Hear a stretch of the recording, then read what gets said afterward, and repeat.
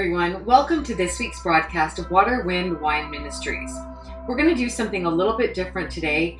I am actually joining my video and podcast series with the emails and the blogs that I send out to everyone who's subscribed.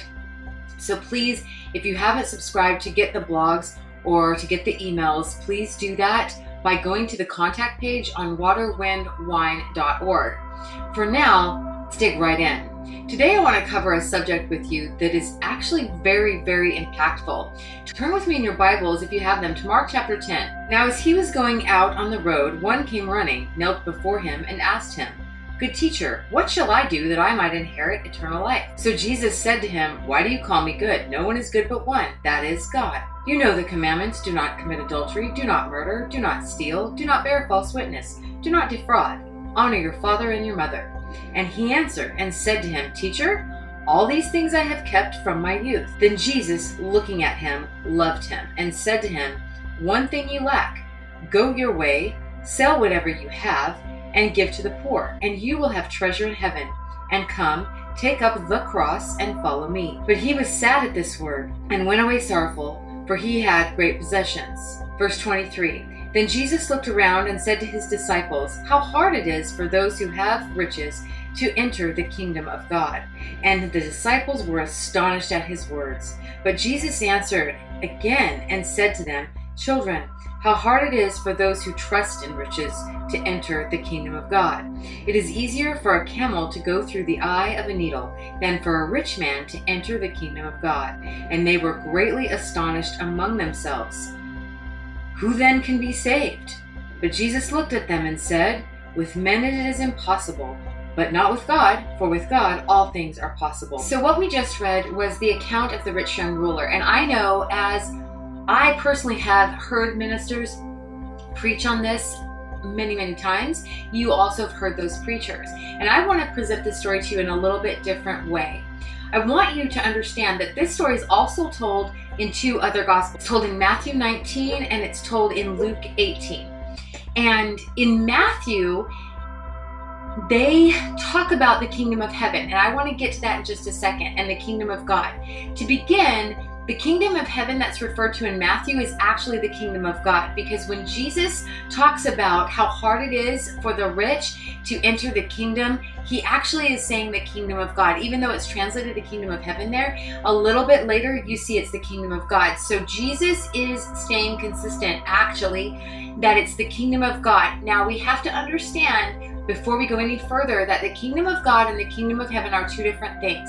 The kingdom of heaven is a physical location that is above us. The kingdom of God is when we manifest the kingdom of heaven on this earth. It's when we bring heaven down. That's manifesting the kingdom of God. So Jesus, when he's talking to the disciples about what's going on in this ruler's heart, he's talking about the kingdom of God, manifesting the kingdom of God. That is really, really important to remember here.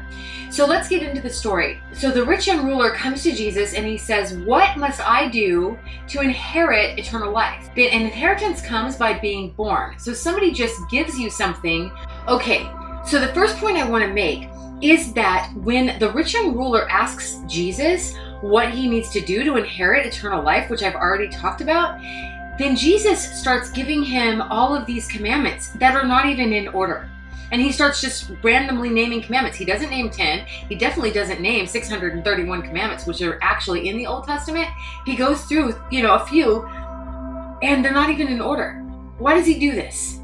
The reason I believe he did this is because he knew which commandments that this rich young ruler had been keeping. Like, I believe the Lord was talking to him in this moment, and so this guy thought, "I'm in. I've been doing all the things," right? Because what does he say? "I've kept these since my youth," right? I believe that the Lord was talking to him and saying, "Tell him this," okay? Because he's secure in his own righteousness, okay? And so then Jesus looks at him and loves him. What does this mean that he looks at him and loves him? I believe he looks at him and he says, "This man deserves salvation. I love him." Like Jesus looks at all of us and says, "I love them." And the answer that's blocking them from receiving salvation is this. I believe that's individual. I believe it's on a case-by-case basis. I believe that not everybody has a problem with money, or not everybody has a problem with adultery, or not everybody has a problem honoring their parents. That's very obvious, right? So this particular man's hang-up was money, and we see that in the story. Now, so Jesus says to him, he says, sell what you have, sell whatever you have, give to the poor, and come follow me. Now, first of all, this is not a commandment in the Mosaic Law. Nowhere in the Mosaic Law does God say, I command you to sell everything you have and then you can follow me. As a matter of fact, where the Ten Commandments and then the subsequent Mosaic Law comes from is when the children of Israel actually leave Egypt.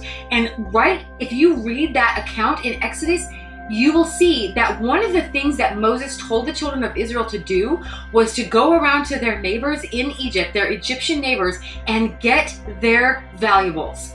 So if God wanted them to sell their valuables and give to the poor, why would he tell the children of Egypt, who were eventually going to inherit the promised land and eventually going to get the commands of God, why would he tell them to go get rich, right? The answer is that giving away all of your money or selling everything you have has nothing to do with inheriting the kingdom, because you can't inherit anything by doing anything.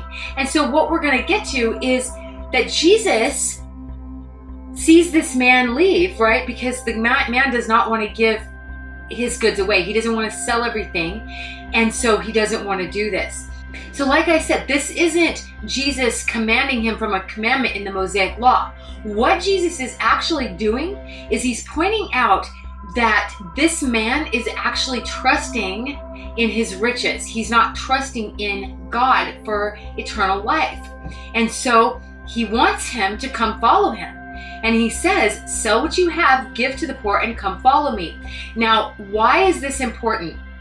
It's important because if you'll recall in the scriptures, when Jesus sent out his 70, right? He told them, don't take money bags with you. Don't take an extra tunic.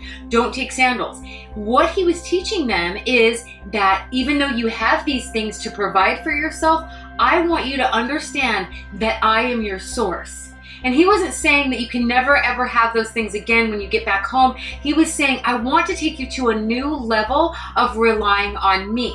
It's this level of money reliance on God that people typically have a problem with. They seem to trust God with their salvation, or they say they do, but they don't trust God with tithing. They don't trust him with offering. I mean, I have seen some people who will give diligently 10%, but they won't give an offering to like maybe a preacher that comes to their church, or they won't give to somebody who needs it because they're like, oh, that they're able-bodied, they can do it, even when the Spirit of the Lord moves on them. And so what God is saying is he's saying, if you're going to trust me with your salvation, a really good practical step here on earth is to trust me with your money, okay? So that was this guy's hang-up. I'm not saying that it's your hang-up, but I am saying that it is very difficult, and that's what we're going to get into in just a few moments with this study. So this guy was hung up on money. He thought that he could buy anything. In fact, he thought that he could buy his salvation. That's why he was so quick to say, Lord, I've kept those from my youth. He was, in effect, buying his salvation with his actions, okay? He just wanted his little gold star to say, oh, this man has done all these wonderful things, and so he gets eternal life. And he was expecting that. That's why he goes away sorrowful, thinking there's nothing I can do to actually buy my salvation or actually inherit salvation. That's why he went away sorrowful. He wasn't willing to give up something that he felt like he shouldn't have to give up. He was not willing to completely trust God. So the disciples in this moment are astounded. They are, like we would be, they are floored that this guy can't buy his way in, because first of all, they're used to the Jews giving preferential treatment to anybody with money. As a matter of fact, there's another story in the Bible where a centurion sends people to Jesus to tell him that his servant is sick. The centurion sends these emissaries to Jesus to say, hey, my servant is sick. Can you heal him? And Jesus says, I'll come, and then this is the story where the centurion says, no, just speak a word and he'll be healed, right? It's that story. Well, in one of the gospel tellings of that story, the Jews are sent to him first, and then the Romans, and they're both groups are from the same centurion. And when the Jews go to Jesus, they say, he is deserving, for he has built us a synagogue and he loves Israel. So the Jews are very used to giving preferential and dominant treatment to those people with money. Because why? Because they give into the synagogue. They line the pockets of the Jews. And we find this today, okay? I went to a church once in Texas that had some very famous members. These members of this church were very, very, very famous locally and globally, and they went to church. And so what I found was one day we were at church